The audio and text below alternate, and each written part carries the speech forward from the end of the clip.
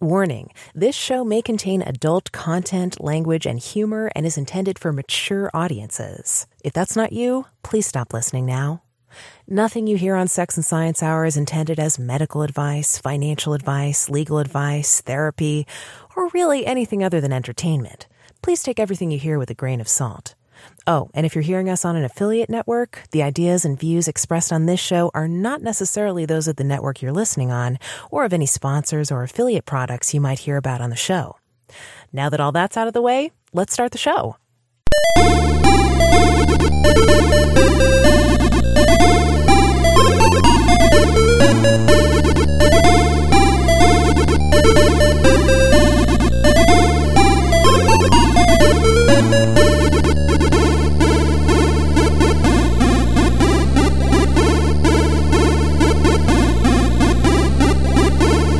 This is Sex and Science Hour with Brian Sovereign and Dr. Stephanie Murphy. Get your freak on. Well,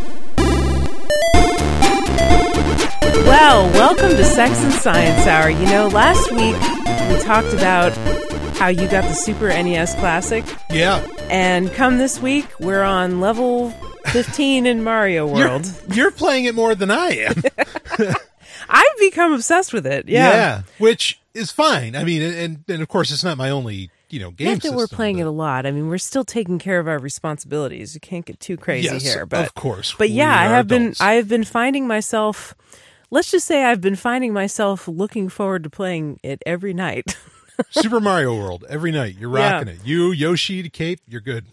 Yep, gotta get that feather. Yeah. So you can fly. Anyway, we've been having a blast with that. Hope you had a good week. You know who didn't have a good week?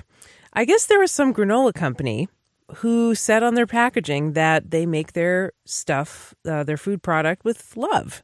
And have you ever seen that before? I've definitely seen that on foods. Yeah, I've seen this a bunch of times. I think I get some kind of kombucha that has that says brewed with love or something like that. Well, this company actually listed love in the list of ingredients, and now the FDA is going after them. In case you're not a U.S. listener, the FDA is the Food and Drug Administration, who I would say they're mostly focused on drugs, not food. Okay. But on telling you which drugs are okay, which drugs the pharmaceutical companies can manufacture and prescribe to people. But they don't really do much with food, but they do have certain requirements of like how the nutritional information has to be listed on food packaging and stuff like that. Well, apparently, there's a Massachusetts-based baker and wholesaler who makes granola, and the FDA said that it can contain rolled oats, brown sugar, and maybe nuts, but no feelings, according to Bloomberg here, this article. The Neshoba granola label lists ingredient love, the agency wrote in a September 22nd letter.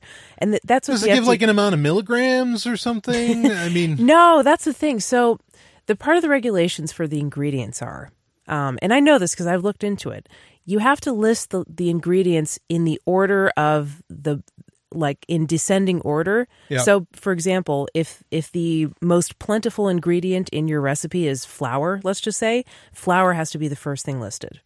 And then they go down from there as according to how much is in there. Okay. That's why it'll say sometimes like flour, water, sugar, and less than 2% of sodium benzoate for preservative or whatever. Right. So, I don't know where it was listed, but the FDA said love is not a common or usual name of an ingredient and is considered to be intervening material because it is not part of the common or usual name of the ingredient. Neshoba Chief Executive Officer John Gates said the FDA's take on love as an ingredient, quote, just felt so George Orwell. I really like it that we list love in the granola, Gates said in a telephone interview Tuesday. People ask us what makes it so good. It's kind of nice that this artisan bakery can say there's love in it. It puts a smile on people's faces. Situations like that where the government is telling you can't list love as an ingredient because it might be deceptive just feels so silly. The bakery also warned that products were the bakery was also warned by the FDA that products were prepared, packaged, or held under unsanitary conditions, whereby they may have become contaminated with filth or may have been rendered injurious to health. In an emailed statement, the FDA said the concerns about love were not among the agency's top concerns. The bigger violations were sanitary issues, according to them. Now, this is funny because every time there's like an E. coli outbreak on salad, like spinach or lettuce or something, everyone's like, why isn't the FDA inspecting these plants and testing them and blah, blah, blah? And they don't, because they don't care about food, or they don't have the resources to police food very, very much. Right. They don't really have much to do with food safety, but they're concerning themselves with this. And, another thing they hate, the FDA, is when you use unapproved artificial sweeteners. So back in 2005, I believe it was, the FDA actually raided the facilities of Celestial Seasonings, which is a company that makes tea. Yeah. They make a lot of herbal teas. Good stuff. And they had this one tea that was called like Sweet Leaf or something like that, or like Sweet Sleepy Time or something like that. Something with sweet in the name, because the tea contained stevia, which is an herbal sweetener. Now, at that time, stevia was not approved as an official sweetener by the FDA because it's a plant. It's not something you can patent. It's like an herbal extract. And so they weren't allowed to say on their marketing materials, this is sweet, because that was like using it off label as an unapproved sweetener or something like that. Really, I think part of this, this is ridiculous, to think that you can legislate love anyway across the board. Yeah, like you say in your show outro, love is not subject to law. Well, it shouldn't be, but apparently it is. But but this is really such an American thing, and such a piece of American governmental bullshit, and uniquely American. Not even Britain is this bad. And here's an example: is those inflatable mattresses, right? Air mattresses. Mm-hmm. Okay, I've gone through quite a few of these over the years, and because they pop eventually, and anyway. So on the warning label for them, there's a few different languages, but there's English US and there's English UK. And they're different? Yes. Even though it's the same English? And the English US is actually 2 sentences longer, saying like all these other warning rules. Don't put your mouth on it. Don't do this. Don't do that. Oh, and the English God, UK is just like seriously? danger flammable. And that's it. But it shows the nanny attitude and maybe the lack of sense of humor that exists the nanny attitude within the U.S. government, and the lack of sense of humor, or the inability to take a joke, or maybe just the offloading of one's own responsibility that exists within the American conscience in general. Because honestly, and I it's so sad that I think this, I believe that people would read the ingredient love and they'd go to fucking Google and say, what the fuck is this love thing? Like, they'd be looking for a goddamn plant. I don't know if some people... I think they would. Well, I think that's debatable. I think it's cute. I think it's cute when people say made with love, and a lot of products do that. I guess I could sort of see the point that, it's really like mixing up your marketing with sort of the required legalese. Like the ingredient listings is kind of the required legalese. Mm-hmm. And you can kind of make a case for it because some people do have food allergies, right? And they need to know what's in something, right? Sure. They need to know what's in something before they decide whether or not they want to eat it. And they want that information to be accurate. But really, nobody's allergic to love. It's nothing. It's an idea, So it's not going to hurt anybody to have that listed in the ingredients. It is kind of mixing messages, but it's such a bad PR move for the FDA to go after this that it's just, I don't know why they would do it. Yeah. And they're trying to keep your eyes off of it by worrying about, but it's unsanitary, it's all this other stuff. Yeah, why did they focus on them? Every food manufacturer is unsanitary, basically. I know, but I thought love cleanses all. What the fuck? It'll be fine. Right. Apparently it doesn't cleanse the FDA from going after you. Anyway, I don't eat granola anyway. I just thought this was an interesting story. Sent in by, I'm a listener, I think. So anyway, there's more coming up here on Sex and Science Hour. Literally. Wow. I left out the commercial breaks again. Okay. Should I edit that out? Should I change it? No, let's roll. All right. Let's just go. Well, I do want to just take a quick moment and let everybody know that we are halfway through season 4 on Sex and Science Hour. And, things change so fast in the podcasting world.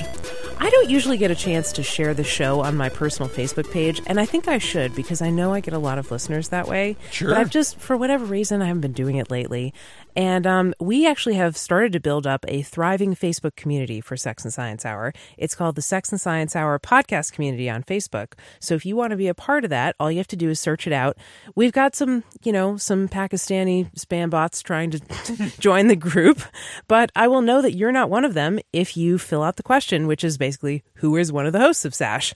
Right. And if you answer the question correctly, or if you try to answer the question correctly in a way that shows that you actually listen to the show, I will let you into the group and you can access a whole world of fun. So anyway, no, don't say that because you might get in trouble for copyright shit. Oh, well, we're not putting it on YouTube. We're fine. I read that you can get sued if you're like in an audiobook, if you sing a song, if there's like a song in the audiobook and you actually sing it as the narrator. Wow. That they can get in trouble. The author can get in trouble too for just putting lyrics in a book. I know it's insane. It's reached a level of absurdity, but anyway, here we are. So, Brian, have you ever wondered how genital herpes evolved? I know I have. Really? I mean, I actually kind of have. I'm fascinated by herpes viruses. I'd call it a little weird obsession from the days of my biochemistry schooling and stuff like that. I just think it's really interesting that there's this whole class of viruses that can hide. Once they infect you, they stay there forever. They hide in your nerve cells and you can't get rid of them. And then they just come out when you're under stress and nobody really knows what triggers it, but they just come out. And chickenpox is like that. What's it called? CMV, cytomegalovirus, is like that. Herpes simplex, which is HSV 1 and 2, genital herpes and oral herpes, as they're commonly known, although either can be on either location in the body. But I mean, we all have these things, and it's just like, ooh, like they're in you and you can't get rid of them.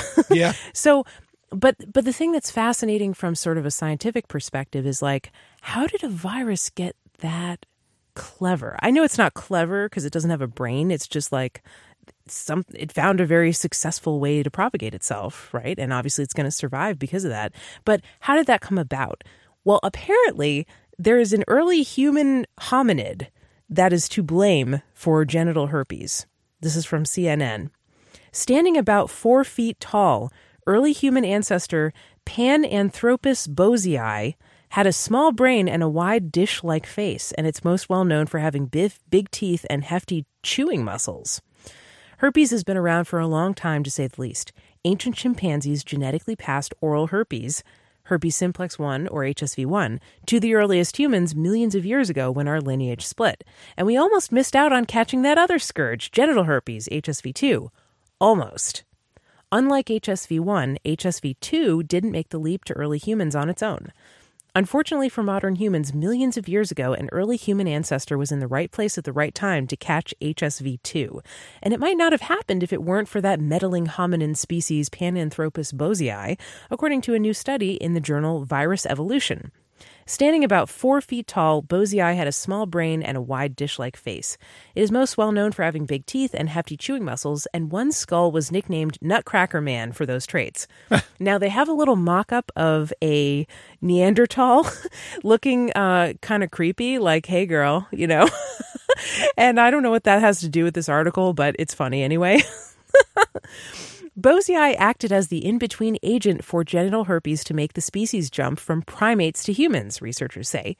Ancient chimpanzees, Bozii, and Homo erectus were all in Africa between 1.4 million and 3 million years ago, in an area where the evolution of modern humans would occur. It would be easy for them to come into contact with each other around water sources. HSV2 itself was evolving at that time, and it could be spread orally. The researchers believe that the circle of life caused this transmission. Read sex, which would have to happen through fluid exchange. Chimpanzee bites or scratches could also transfer the virus through sores. So what about the human bloodline? According to researchers, transfer could have happened through sexual intercourse or Homo erectus consuming Bozii, or both. So it was either they were fucking or they were cannibalizing each other. Wow. There you have it.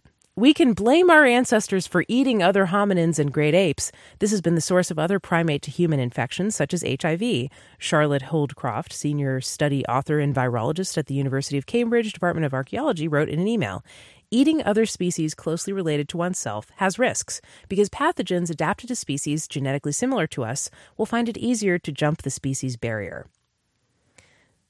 So, yeah. I mean, this cannibalism is bad, folks.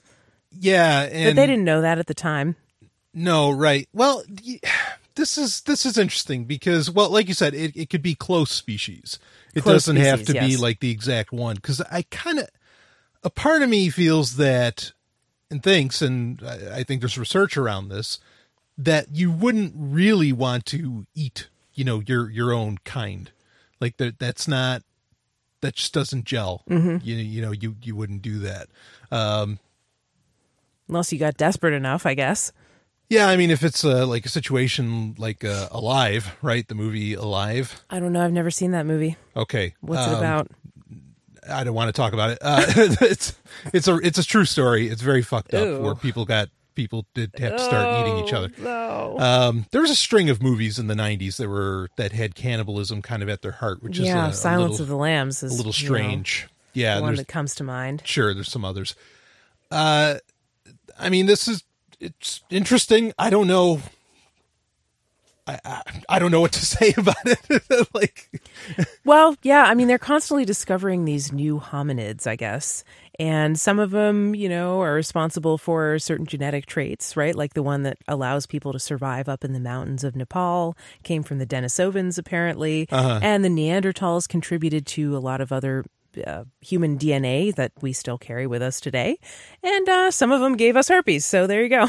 Yeah, I mean, that part is interesting, that this used to be a planet with a lot of different types of intelligent sapient life on it. Exactly. And they were all mixing and mingling. Right. And things like this happening were probably what led more to, because there was interbreeding, we know that, certainly between, Homo sapiens sapiens and Neanderthals, and all of that. Denisovans. There was, in Denisovans, right, there was interbreeding going on. I find it, I think this, like diseases like this spreading, like these kind of leapfrogging between species is probably more to do with why other species of humans, of hominids, have gone away than anything else. Not that they were inferior in any way. This shit just happens, and there's not much you can do about it. And then it gets introduced, and suddenly, boom, entire populations are wiped out. Which I think is important to bring up, because a lot of people will say, well, the Neanderthals must have been dumb. That's why they died off. No, there's no reason for that. In fact, the evidence now is standing quite in contrast to that fact. It's just that this kind of shit happens. There's never any reason, to go to the answer that, well, they must have been stupid or inferior. Well, actually, their DNA, a lot of their DNA survived, and you have it in you right now. Yeah, so exactly. Who's the dumb one now? Well, yeah, I think that the real stupidity is in going to that conclusion at any given time. Time. People love to underestimate the humans of old, but really, they had a lot of the same equipment as us, so they weren't. Who's dumb now? Anyway, there's more coming up. Smart Dumb is on the way, and are threesomes exploitative? Oh. This is Sex and Science Hour. Welcome back to the show. Brian's looking at me like, did you have something you wanted to pimp during that break? I should really put this back in. That's all right. Please continue. I feel like we've been doing shorter shows lately because we're short on time. Well, it says Sex and Science Hour. We always give more than that. That is actually kind of how I feel. Like, it's always pretty much more than an hour. But how much more than an hour? Sometimes it's closer to 2 hours.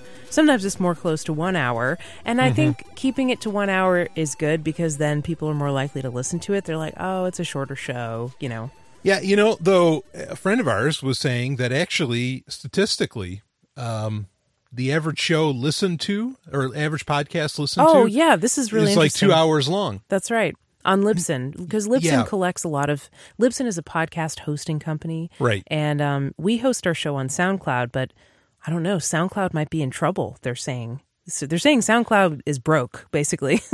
Yeah. And nobody wants to buy them. So the future of SoundCloud is in jeopardy, but a lot of podcasters are going to or have already gone to Libsyn, which is a major competitor. It's been around for a long time, seems to be here to stay. But Libsyn collects all kinds of really interesting statistics about their podcasts. Mm-hmm. And yeah, our friend who hosts his podcast on Libsyn listens to the Libsyn podcast. Libsyn does their own podcast. Right. And they were saying on there that these statistics are, I guess, like the most popular podcasts are hours long. Yeah. 2 to 3 hours long. Yeah. If it's just on Libsyn, maybe so, because I thought about this. I was like, wow, it's like, that's really hard to believe because I don't like the bulk of I mean, granted, when you get feedback from listeners, usually that's a very special kind of person and it's not representative of your general audience, I think, because the general audience doesn't bother to give you feedback. They just listen and walk away, you know? Yeah, that's right. And that's fine. I'm like that. I almost never give feedback or leave reviews. Right. Even if I like something. Yeah, exactly. So, I mean, like, yeah, I have a podcast that I practically worship and I've never really, you know, I've never talked to the person well, I mean, I have talked to him, but I've never, you know, bothered to engage in that way. Anyway, my point being is that what I wondered about was I wondered how much like the Twit network skewed that number. Because almost all of their shows are 2 hours plus. Also Joe Rogan, because his shows are longer. So yeah, there's got to be like Libsyn, the behemoths. Those wouldn't be in that. I don't know. But yeah, right. I mean, that's the thing is that the biggest podcasts are 2 hours long, but they are big by such a large margin that I think it would skew those numbers. So it's hard to believe that 2 hours is like something a lot of people really want, even though I do a 2 hour show. But yeah. True. I mean, yeah, your show is great. I don't know. I mean, when I think about the podcasts that I listen to, they're all different lengths. Some of them are 2 hours long, but some of them are less than 30 minutes. Sure. That's just fine. Anyway, here we are rambling about podcast statistics when we have a very important article about are threesomes exploitative. So this is written by a lesbian who saw something on Twitter that bothered her, and it's a rant about unicorn hunters, essentially. Okay. And it's by Julie Urshadi, The Inherent Exploitativeness of Polyamorous Threesomes. Here is a general outline of the situation. In our modern world of free love, in a would-be free society, polyamorous heterosexual couples seem to have this collective obsession with finding a hot, single, bisexual woman to enter their relationship in a mostly only sexual capacity. The idea, I guess, is that we've sufficiently been liberated these days to go for these kinds of non-conventional relationships. The problem is that in their efforts to find a third, these couples do not typically present their intentions honestly, either to themselves or to a potential unicorn. Whether they realize it or not, they want a woman with the social security of a man in her life who can essentially function as their plaything and maintain a perpetual subordinate status of to their precious little unicorn. Beneath the facade of a happy-go-lucky, stable, self-contained heterosexual relationship lies a truly sinister creature, a chauvinistic sense of entitlement to the exploitation of a vulnerable subgroup of sexual minority women. I was once a lesbian side piece, and here it comes. This is, by the way, this is all opinion. Somebody sent it to us and asked what we think about this opinion piece. So we're going to read it and then give our opinion of the opinion. So, okay. I was once a lesbian side piece to a woman in a cis-het relationship, that is cisgender heterosexual, okay, by which I discovered this ugly truth for myself. Though I wasn't the textbook definition of a unicorn, since I won't do the D, since she's a lesbian, my experience is sufficient to demonstrate the essential failings of this ham-fisted treatment of single queer women. Things were cool for a while. I would go down to Orange County and spend the afternoon with A and her fiancé G. She and I would hang out with him for a little while and then go into their bedroom alone. The chemistry with her was lovely, and what's wrong with a little meaningless fun if everybody's all right with it? But I sensed that I was waiting for the other shoe to drop, and eventually it did. After a few times, she asked if G could watch. Oh, shit. I balked. We'd floated the idea before, but I really was not into this guy at all. Not even like in a I'll try anything once kind of way. Things got weird after that. A would make fun of me for how I lived my life. I'm single, I love my cats, I'm super sensitive, a trait considered by the unenlightened to be both negative and feminine. This kind of treatment, other things she would subtly say or not so subtly remind me that G came first in her world, plus her increasing pillow princess tendencies. I don't know what a pillow princess is. No, me neither. Maybe she just expected to be treated like a princess. Anyway, or was selfish in bed. I don't know. Plus, her increasing pillow princess tendencies made it obvious to me in every sense that I was only there to give, not to receive. What's worse, our lovemaking was always only on the condition that the human with the penis sitting in the other room gave us both permission to do what we wanted with our bodies. When things fell apart after I said I didn't want G to watch, that revealed in that sense that it was all for his amusement anyway. I'd crept back under the old male gaze, lured by the prospect of hot lesbian sex. What I eventually realized after kicking A and G to the curb is that I had been in an inherently subordinate position to them. It's not just because I was the third, it's because I was the female third, the unicorn. They existed in a socially viable coupling that would allow them to get ahead in life together. As a single, visibly queer woman with no backup, I was in danger just from walking from my car to their apartment building. Yes, even in Southern California, never underestimate violent homophobia. When we'd first started talking, A had actually said she believed that if she hadn't been so strongly socialized to heteronormativity by her conservative family, she might be a full-on lesbian. At the time, I wondered why she would live in denial of her true feelings if that was the case. Now I understand. It was more comfortable to be with G in their 18th floor condo with a 4K television, 2 fluffy white dogs, a destination wedding just around the corner, than to live the way I wanted. So you see, I really have no patience for these cis-het couples on a quest for a mythical beast of a third. I have even less patience for them when it blows up in their faces and they blame the girl they tried to rope into their weird dynamic. Women's sexuality doesn't exist for men's amusement, and homosexual love doesn't exist just for heterosexual exploitation. The sooner that gets through the thick skulls of the adherents to our little contemporary sexual revolution, the better. So that's the opinion piece. Yikes, she got burned. I feel really bad for her. I mean, that is a bad experience. And I mean, what do I think about this? I think she's right in some ways. Sure. Yeah, there is often totally an expectation that this is all at the whim of the heterosexual couple, and really the man is pulling the strings, even if he gives permission to, for his girlfriend and her girlfriend to have a little lesbian thing. It's really all for him, Yeah. It's that's sort of at his behest. And they often do have these expectations on the third woman that she's not really part of their heterosexual relationship. She's just kind of there to serve them. And what does she really get out of it? I don't know. And she's expected to be with both of them. Oftentimes in this situation, she wasn't, but then they found out that actually, she kind of was. She was at least expected him to let him watch, which was her hard no. And she didn't want to do that. So she got out. But often there are these weird expectations that are placed on the third person that are not put on the original members of the heterosexual couple. And she's also pointing out the idea of couples privilege and heterosexual privilege, where she said that they're in a relationship that allows them to get ahead in life together. Mm-hmm. And that's true.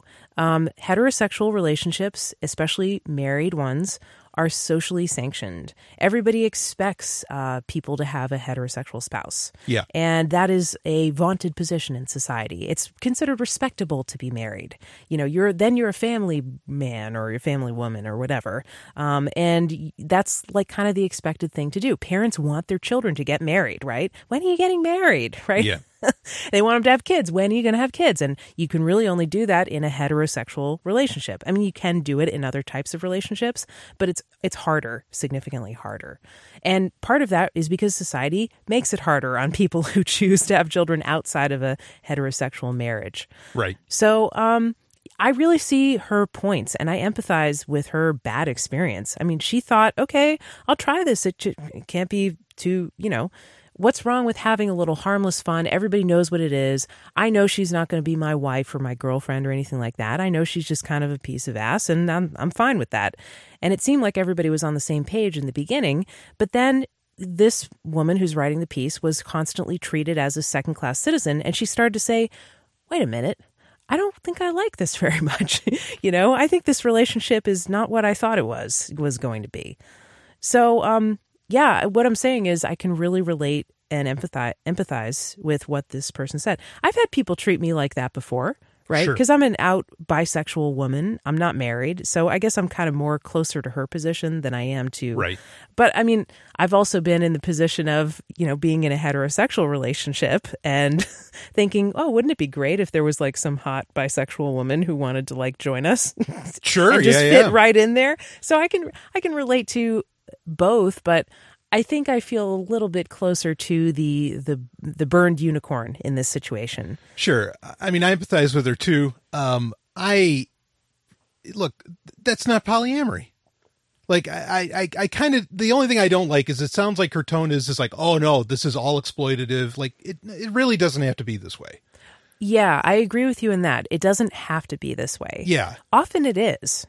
Sometimes it is. Well, this is the thing, is that... I don't even know about often, but sometimes it is. Well, I dare say often, because I think the amount of genuinely polyamorous people are exceptionally rare. Exceptionally rare. Like, I don't know what percentage to possibly even give it, but it'd be minute. What does polyamorous mean to you? What is a true Scotsman in the sense of polyamory?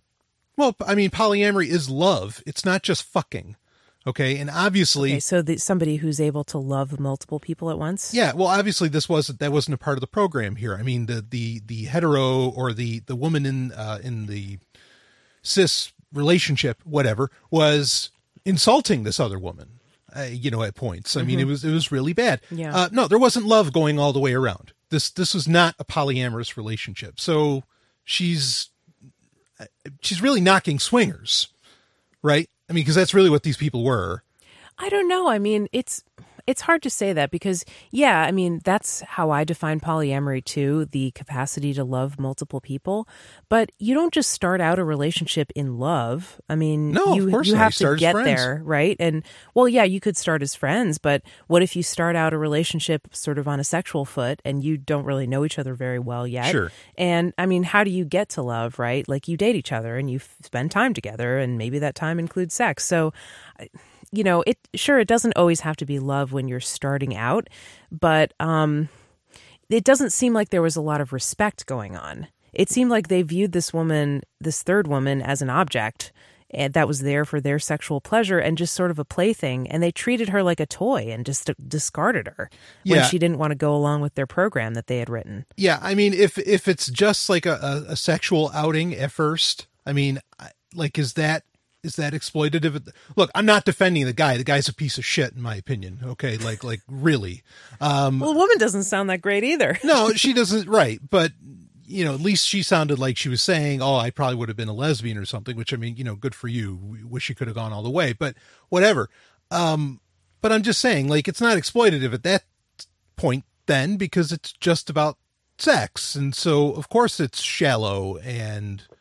Have you ever entered into, maybe it's different for you, Brian, but have you ever gone into a situation saying, oh yeah, I can totally I know what this is. This is all about sex. There's not going to be love or a relationship here. I can totally go into this and just have sex with this person. I'm not going to catch any feelings, and that's all it's going to be, and it'll be totally fine. I can do this, yeah. And then it doesn't work out that way. Has that ever happened to you? Yeah, it's happened to me. Yeah, I can say, I don't want to say maybe not directly, but this is something, and I've brought this up a ton of times. Like, when you get other dudes, like, I mean, I get her complaint, and I agree with a lot of what she's saying. I really do. Because you have, when it's two women, one guy. When it's two guys, one woman, real problems happen. Because I think guys get way more attached than women do.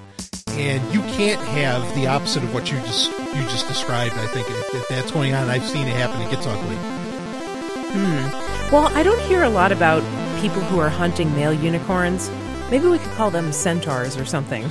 A male unicorn is a centaur. Okay, I'm going to coin that term. All right, centaur. I don't hear about a lot of centaur hunters, that are like a heterosexual couple looking for a bisexual guy to join their relationship. I'm sure it happens, but it's not so common that there's like a trope for it, like there is with unicorns, Sure. Well, I mean, bi-invisibility is already a big enough issue, and I think guys being bisexual is like they have it hard. Bi-invisibility. I think that's one of the toughest orientation and gender combinations there is. Yeah, I really do. Sure. So shout out to the bisexual guys. I mean, yeah. But anyway, so all right, I guess I guess we answered that question. We didn't get to our smart dumb, which I wanted to get to for weeks. Can we do that now? I think we should do that now. Okay. Right. I guess just in brief, my answer is that wasn't polyamory. I feel terrible that whole thing happened. People can, like, I don't understand. So you think they're not doing it right? The heterosexual couple, they're not doing it right. The guy should check themselves. The guy should have read the situation and said, even if his wife or girlfriend was saying, "Hey, can he come in and watch?" The guy should read the situation and say, "No, I can pretty well tell that they don't want me here. I'm not wanted here by her." And that's it. If one person in this triad doesn't want this to go down, you walk away. You step out. And that doesn't mean you have to break up with your girlfriend. That doesn't mean that the relationship's in trouble. You just go sleep in another fucking room. I mean, like, it's not a big deal, and it's not an insult to you. I mean, this just, like, it really feels like some serious fragile male ego going on. Yeah. There. And that's terrible. Like, what the fuck, man? So, yeah, I hear these stories. I get very annoyed. Very, very So annoyed. you're coming down hard on the guy. Yeah, absolutely. Yeah, I think the heterosexual couple, they both had some unrealistic expectations, and they both were viewing the third woman as a total, like, an object. And I like that she wrote about it because people can hear that perspective and learn from it and say, okay, well, if we ever decide to seek out a unicorn, we're going to take that horrible warning and not repeat that, and not treat her that way and think of her as some object that exists for our pleasure. We're going to treat her as an actual person and respect her preferences and realize that she's coming into this relationship later than us, Right. She's coming in at a disadvantage because she's coming in third, so we have to do some extra work to make sure she feels welcome and supported and respected as a person if we want her to stick around. Yeah. I mean, really, like, the only time a person would ever get treated like less than, I don't even know how to describe that, because I can hardly imagine treating somebody like that. If it was like a hookup, like you and I, and we were at a party or something, and some gal or whatever wanted to have some fun or something. We didn't know them from Adam. Okay, fine. Obviously I barely know this person. I can't exactly, like, be, emotionally lifting her up and embracing her and everything. No, but you can still be respectful and like, say, hey, would you like to do this? And she says no. Okay. You don't ask again, Absolutely. But outside of that kind of situation, like, I cannot imagine treating anybody like an object or treating them as any kind of subordinate or anything like that. You're getting in bed. I mean, you're part of the family, Right. I'll give you my shirt and everything, off my back, to help and do whatever. I mean, I like this mindset. I can't grasp. I absolutely cannot. I know grasp it feels like a foreign mindset to me too. Like, yeah. Just feeling entitled for somebody else to, like, exist for my pleasure. Like, I can barely even say it. I mean, unless it was like a BDSM scene or something like that. And if it's something, like, you're role playing, well, fuck. Faking somebody worshiping me. Okay, that's fine. I can get into that. Yeah. But not really. Not like with no safe word in real life, Yeah, exactly. So, exactly. Anyway. All right. Smart dumb. Let's go. Smart dumb. This is really dumb. Walmart wants to send people into your house to stock your fridge when you're not home. Oh, fuck. By Abba Batarai. Anyway, I should note, Walmart and Amazon are kind of in a battle for taking over the world, in case you haven't noticed. This article is published in the Washington Post, which is owned by Jeff Bezos, the CEO of Amazon. So this is basically an article about their competition. So just, consider the source. Might be a hit piece. Might be. Delivery workers who drop off Walmart groceries may soon bring them into your kitchen and unload them into your refrigerator, even if you're not home. The world's largest retailer announced Friday that it is testing a delivery program in, where? Silicon Valley. Oh, boy. That would allow customers to use smart home technology to remotely open the door for delivery workers and watch a live stream of the delivery by linking their phones with home security cameras. Think about that. Someone else does the shopping for you and puts it all away, said Sloan Edelstein, vice president of Walmart e-commerce strategy and business operations, in a blog post Friday. As a homeowner, I'm in control of the experience the entire time, he added. I'm watching the entire process from start to finish from my home security cameras. As I watch the associate exit my front door, I even receive confirmation that my door has automatically been locked. Walmart executives touted the program as a way to make grocery shopping even more convenient for customers who are becoming accustomed to ordering food online. After all, they said the rise of ride-sharing and home-sharing services means many people are already getting used to getting into strangers' cars and sleeping in their bedrooms. But security and privacy experts said Walmart's new service raised a number of concerns for homeowners, insurance companies, and others. There are always unintended consequences that arise with these newfangled ideas. Really, he said newfangled, said Albert Guidari, director of privacy at Stanford Center for Internet and Society. It might be creepy and intrusive, but there are also a lot of security risks and liability questions down the road. What happens if there's a theft or damage or a dog bite? Will your homeowner's policy cover that? How will insurance companies react to this? Well, I mean, this is a genuine issue that's been going on for 30 years with UPS. Yeah. Where if there's a dog in the yard, they won't deliver. Or they have the option to not deliver. Yeah. Those dogs can be scary. A dog is the ultimate low-tech security device. Yeah, absolutely. Well, I love the idea. Yeah, well, sure. Understand too that like Amazon recently, or it was announced that they were going to be releasing a security camera, that connects to Alexa and all that, and everything attaches to the Alexa Plus line and all this. And a lot of people thought it was crazy. Like, wait a minute, why the hell what is Amazon? Why do they have any business getting into the security game? Why do they have a security camera? Here's the thing. It's not about securing you. It's actually about securing Amazon's packages. You just get to get charged for the privilege of owning that, and setting that up with them. So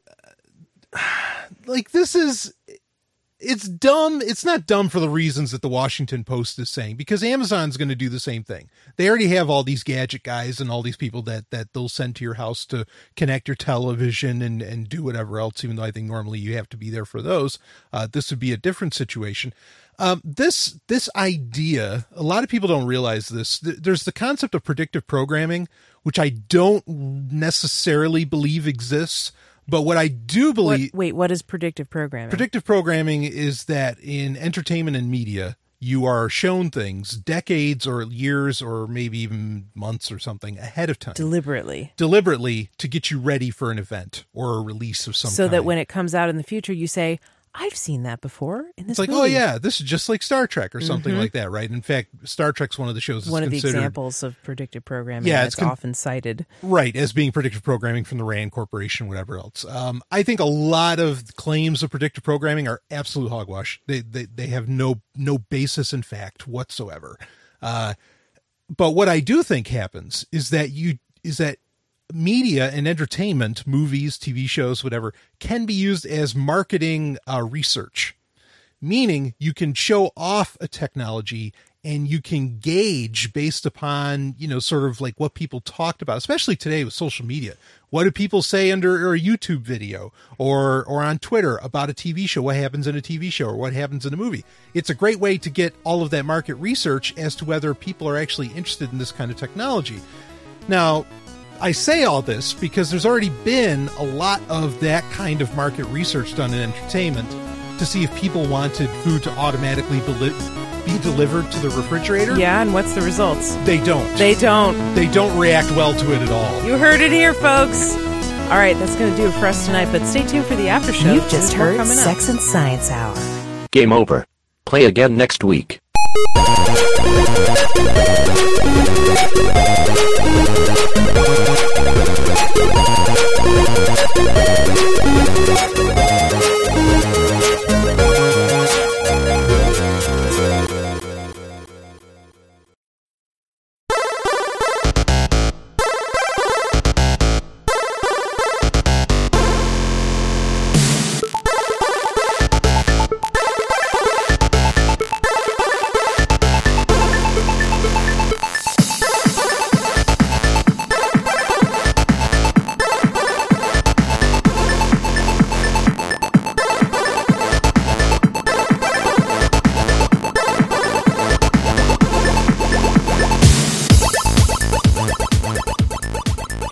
back. It's the after show. Whew. I feel like it's kind of a tease to end the show and say, all right, we're done for today. See you later. But we'll be back for the after show because that was a pretty short show. So, I think people are tuning in.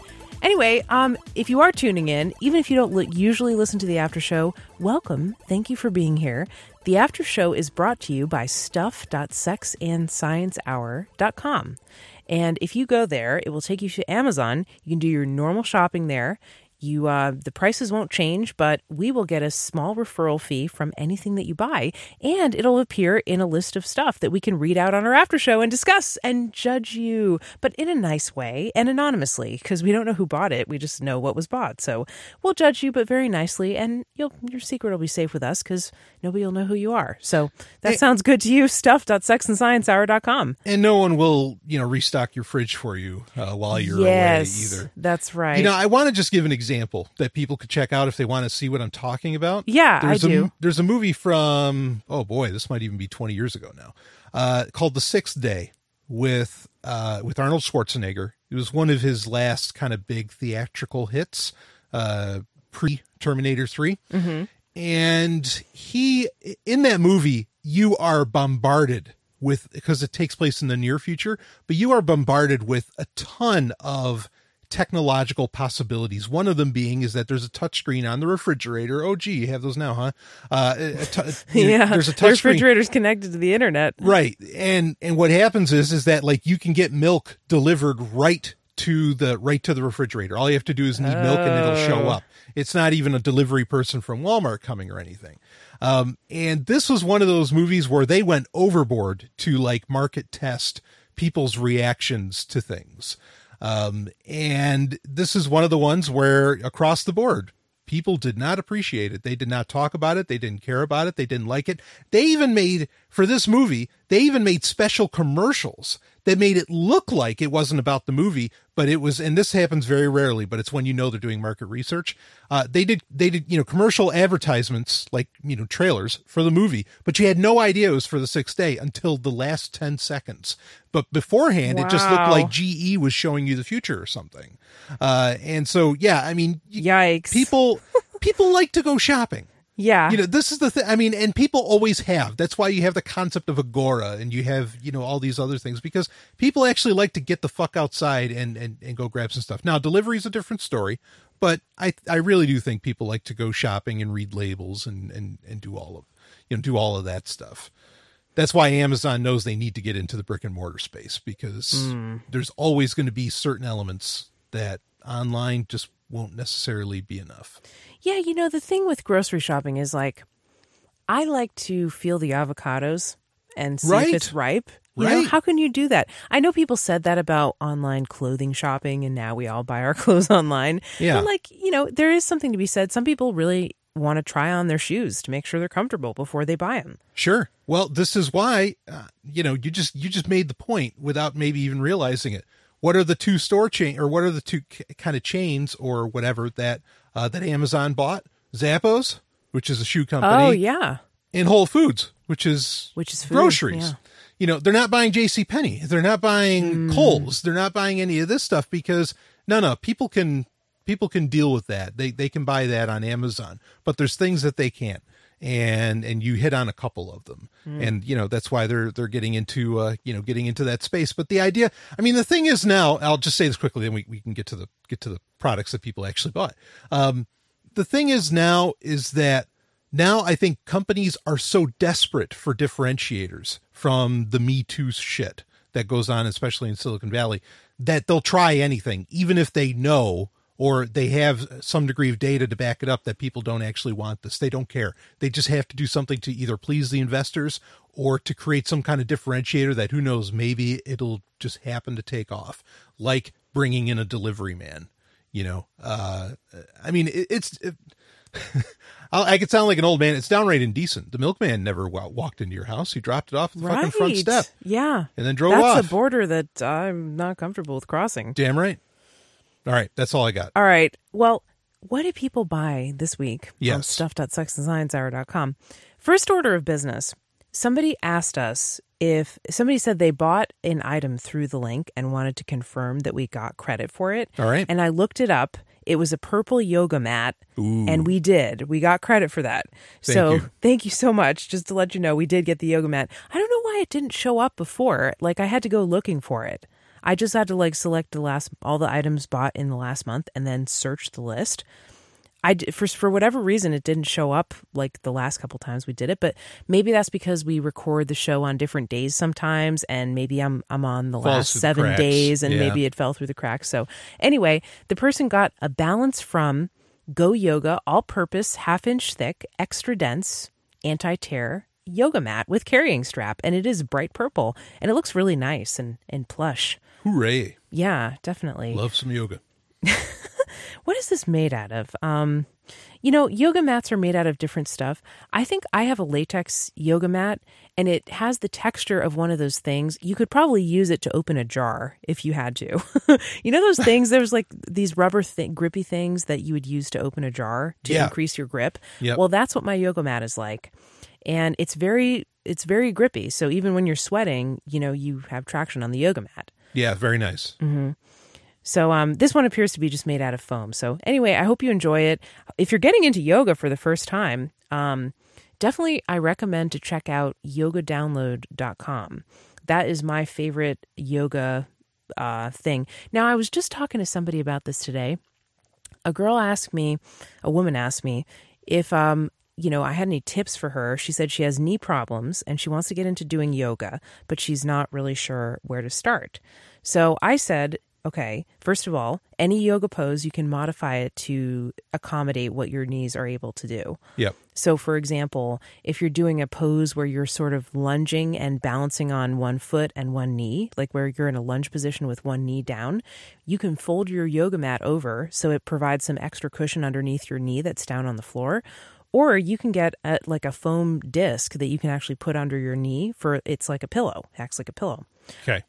If you're doing a figure 4 where you basically like bend your left knee and then cross your left ankle over your right knee and kind of squat down, that's a figure 4 stretch. Stretches your sort of outer thigh and glute area. You can flex your foot to give your knee some extra strength so it doesn't like buckle and put pressure on your knee. So there's always modifications that you can do to protect your knees. The other thing I recommended to her was, okay, some people like to take yoga classes at a local place because maybe they want to meet local friends. Mm-hmm. And that's actually a great way to do it. If you want to make friends in a new area, exercise classes are an awesome way to meet people. Yoga, gym, whatever. Mm-hmm. Yep. So yoga, you're going to meet a lot of women because women, yoga classes are predominantly women. Yes. Tend to be. So it's a great way to meet, meet local women.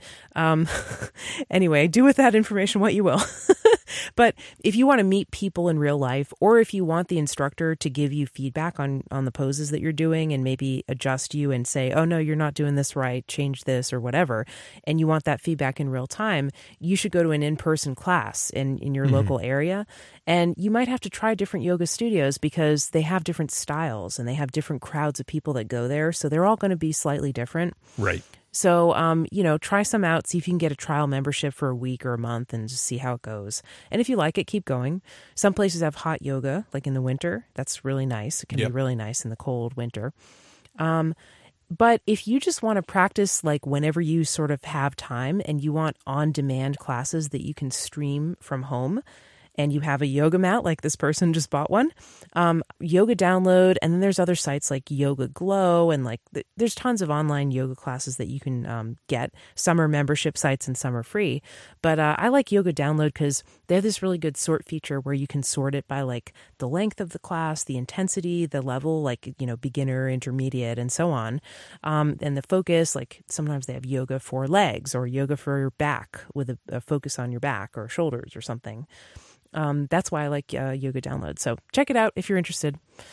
Anyway, we had a couple of sex toys. I think I'm going to save those for last. Okay. Somebody bought Michael W. Dean's book, The User Manual for the Human Experience, 2017 edition. So it's been updated. I didn't know it was updated. Okay. Not your mother's self-help book. That's what it says. With NWD, I imagine not. Yeah. Have you read this book, Brian? Parts, actually. Yeah, I have skimmed it as well. Yeah. Yeah. And this is someone we know. It's a fellow podcaster. He's been podcasting for a long time in many different forms, but his most recent He knows a thing or two about sex incarnation- podcasts, too. Yes, exactly. Most recent incarnation of his podcast is The Freedom Fiend. So hope the book is helpful for you. Somebody brought a Yunmai smart scale with body fat, and it basically connects to your iPhone and sends your weight to your iPhone app. I have a scale that's kind of like this. It does weight and body fat, but then I just record it. I don't connect this. My scale can't connect to my phone, and that's okay with me. Yeah. I just, I go on it and I record it. And I'm honest about it. But this scale was a pretty good deal at $40. I think I paid like $120 for my scale, something like that. Wow. Milwaukee Brewers men's graphic T-shirt for $30 with a baseball on it, 5X. Aftershok's Trex titanium open ear wireless bone conduction headphones, ocean blue, $129. So hopefully these are good headphones. But these are the wraparound kind that go around the back of your head and they connect by Bluetooth. They're totally wireless. Oh, what do they look like? They actually look like the ones that you just got, Brian. Can you see the picture? Oh, yeah. Yeah, they look like that. What's the company again? This is Aftershok's Oh, okay. Trex titanium open ear. Mine is Plantronics. Plantronics, okay. And I got to tell you, I'm sold.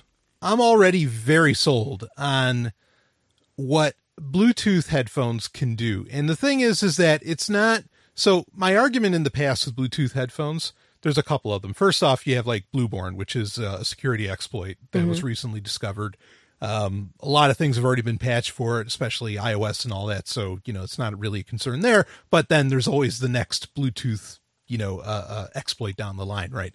It's just a matter of when. So, I like Hardline. I don't think the sound, you cannot match the sound of, good old fashioned hardlined, plugged into a 1/8 jack headphones. You just can't, and it's nice that 1/8 jack headphones don't need batteries generally. Yeah. Right? As That's to where right. these need power. So my Plantronics that I got, they last for 8 hours, which is pretty That's pretty good, They yeah. get me through a day. They get me through a day easily, usually actually a couple Using days. them all day. Using them as often as I care to use them. And I listen to audiobooks, podcasts, music, Do you use them for phone calls? I can. Mm-hmm. So this is where things get interesting with Bluetooth. First off, though, I just want to say quick, when I'm working out, the fact that I don't have a wire connected to me anywhere is just priceless. Yeah. Having that freedom of setting the phone on a table or something and then just having those in, and they have, and here's where this leads in then, is that Bluetooth headphones have controls. There's still disadvantages. I could describe a couple of them, but they have various controls where I can skip the track. You could do this stuff with a little inline controller on 1/8 jack connected headphones as well. But anyway, but it's nice. The amount of features, and the headphones can, they talk to you. You can find out what your battery life is. They can give you notifications. Fancy. Yeah. There's Ghost in the headphones. Right. The thing is, when you're wearing the headphones, you almost feel like you don't need the phone anymore in a way. Or at least you're not reaching for it so often. You're on Star Trek with the computer and you're giving voice commands. Sort of. Yeah. There's a really good feel to this. Now, the thing is, for me, uniquely, I cannot handle in-ear headphones. So the Plantronics that I have, they sit just outside of they actually kind of they tunnel a little bit in the ear, but they're not suctioning into my ear, which I just can't handle because I want to hear what the fuck's going on around me. I think people are crazy, and you included when you wear those, because it's just what the hell? I get it if you're on an airplane, but anywhere else, I just can't handle losing my senses like that. But anyway, the disadvantages is that Bluetooth is something that requires some processing, as to where old-fashioned 1/8 jack is a pretty straight line. Because of that, if your phone starts to stutter, guess what? Your music and your Bluetooth headphones starts to stutter. So, there are disadvantages to using these, certainly, but I'm kind of sold. There's a lot of freedom that comes with using these. So nice buy. I'll just put it that way. And I recommend the set that I got, the Plantronics. I totally recommend any of their models. Cool. Do you know how much it cost? I got mine on a gold box, and it was a refurb. That's right. So yeah, okay. I got them really deal. inexpensive. I think normally they cost about $90. Okay. But I didn't pay anywhere. I probably paid a third of that. So Yeah. You cheapskate. Hey, when I see a deal, I mean, hey, 'cause refurbish is just as good as new as far as I I'm always concerned. buy refurbs. Yeah, I know. I always buy. Yeah. I mean, but that's the thing is that like I wouldn't spend real money on a pair of Bluetooth headphones. Now maybe I would. Now that I'm sold on them. But there was no way I was going to do it, outright. Yeah, you weren't convinced. You needed to try it out. Right. So, cool. All right, we had Just My Size women's 5-pack of cotton Lace Effects brief panties. Right on. Very nice. The Scud, the whole shebang. It looks like a comic book or a book. In the world of Scud, bullets are cheaper than human life. Corner vending machines provide any weapon you might need. The most common popular weapons are Scud disposable assassins, robot hitmen that self-destruct when they kill their target. This volume follows Scud 1373, assigned to take out a hideous female man-eater named Jeff. Oh my gosh. All right. Yeah, it is a comic book by Rob Schrab and Dan Harmon. You've never heard of this one, Brian. It doesn't look like it's ringing any bells. Huh? No, I'm not aware of this. I feel, who's it by again? Dan Harmon? Dan Harmon, Rob Schrab. No. Dan Harmon sounds familiar, but that's a pretty common name. Yeah. Okay. Here's one. This has an audiobook too. Found Alien IR Sci-Fi Romance, Brides of the Kindred, Book 4. This is in the Kindle department. And it does have an audiobook. Sounds hot. Yeah, it actually does, by Evangeline Anderson. Now, IR, I don't know what IR means. It's usually like if it's a gay romance, it'll say MM, or if it's a lesbian one, it'll say FF, or if it's a threesome, it'll say MMF or MFF. Some of these old codes. Yeah, but IR, I have no idea what that means. Infrared? That's actually what IR means, but yeah. It was I/R. Oh. So, I don't know. Wow. A warrior with a scarred heart who doesn't know how to love, and the woman who must teach him before it's too late. The son of the evil All-Father Zairn is filled with conflicting emotions. On one hand, he has finally gained his freedom and cut the ties that bound him to his race and the sadistic male who is his father. But doing so has unleashed feelings in him Zarn would rather keep buried. Desires that he prayed would never manifest now rage through them as they are centered on one woman alone. Lauren Jakes is the long-lost cousin Liv and Sophie never knew they had. Abducted by the Scourge, she formed a connection with Zairn more meaningful than any other in his life. But though Lauren thinks she knows him, there's more to the huge Scourge warrior than she comprehends. A nightmarish childhood and cruel father have scarred Zairn's heart, almost past the point of healing. But that's nothing to the secret inside him, the forbidden desires coded into his very DNA itself, which urged him to commit unspeakable acts in order to sate his newly awakened hunger. Oh my God. Unspeakable. Holy shit, that's sexy. It's too bad they already have an audiobook. I would get in touch with them. It looks popular. Nice. I hope you enjoy. That's Found, Alien Romance, Brides of the Kindred, Book 4. Ecolite UV Flashlight Blacklight. This is a blacklight detector for dog urine, pet stains, and bed bugs. Oh boy, maybe somebody's taking this to a hotel and doing like an expose. Oh. I saw a really funny video.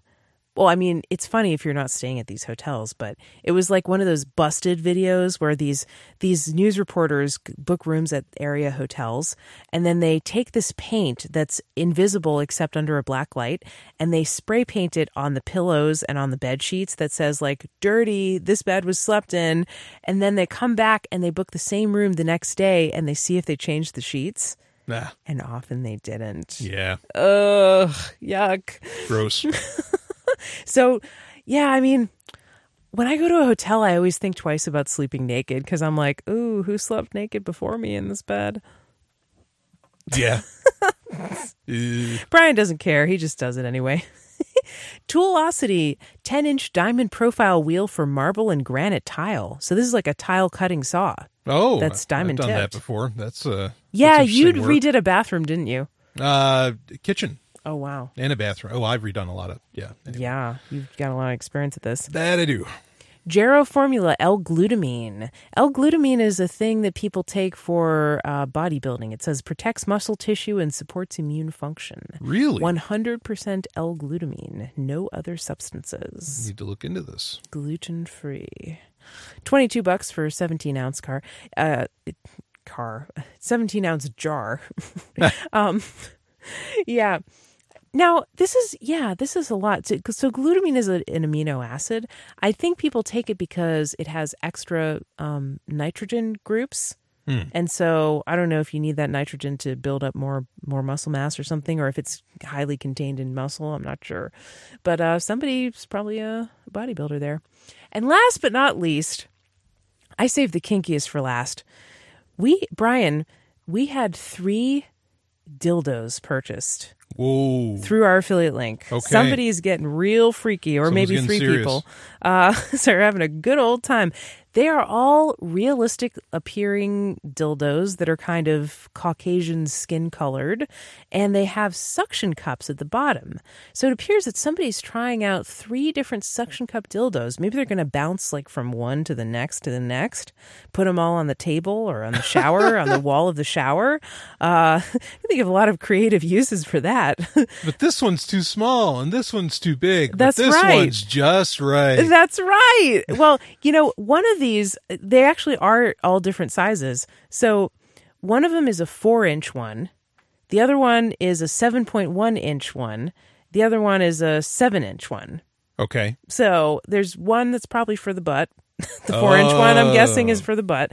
And the 7-inch ones are for the puss. I don't know. Or maybe for a butt as well. You could put it anywhere. It's realistic.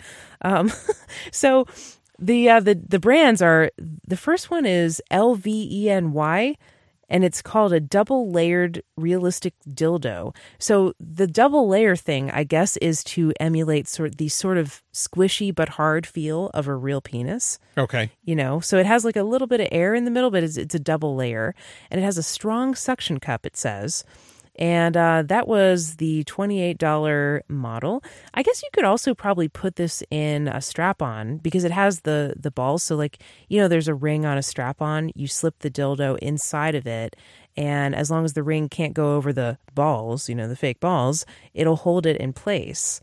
But it also has the suction cup. So I don't know how good that would feel for the wearer. But maybe they're just going to stick it to something. And the other 7-inch dildo is, actually, this is 7.1 inches. Utimi, UTIMI, 7.1-inch emulational dildo, Big Dick Masturbate Toys. That's their SEO thing. And it actually shows, oh my God, it actually shows a drawing of a pussy with this dildo, like, in it, inserted, like a picture of the dildo just photoshopped like into it. Wow. Yeah, it's interesting what happens when you turn off the safe search feature on Amazon. I guess you could say.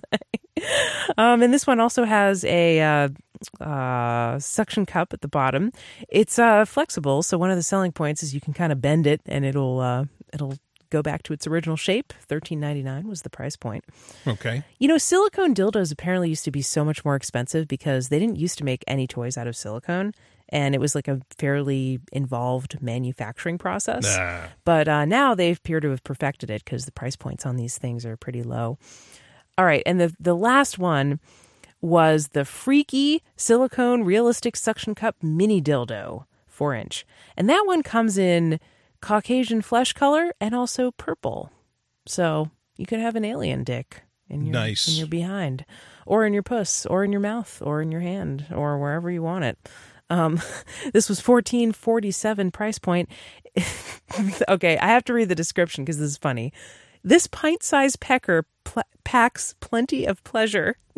I need a pop filter for that one. How many peas can you put on that penis? Exactly. I think they were trying to suggest something there. So that's going to do it for us. What better way to end off than with 3 suction cup dildos? We'll need to have a product review of those, please. Send us in to show@sexandsciencehour.com or join our Facebook group, Sex and Science Hour Podcast Community on Facebook. You can also go to our website, sexandsciencehour.com, for our contact form, as well as link to stuff.sexandsciencehour.com. Hope I'm not leaving anything out. Oh yeah, share the show. Tell your friends about us. We love to have new people. So thanks for listening, everybody. That's going to do us. Yeah. Well, that's going to do it for us. Yeah. It's going to do us. All right. With those strap-on suction cup dildos. You're welcome. We'll see you next week. Have a good one. Woo.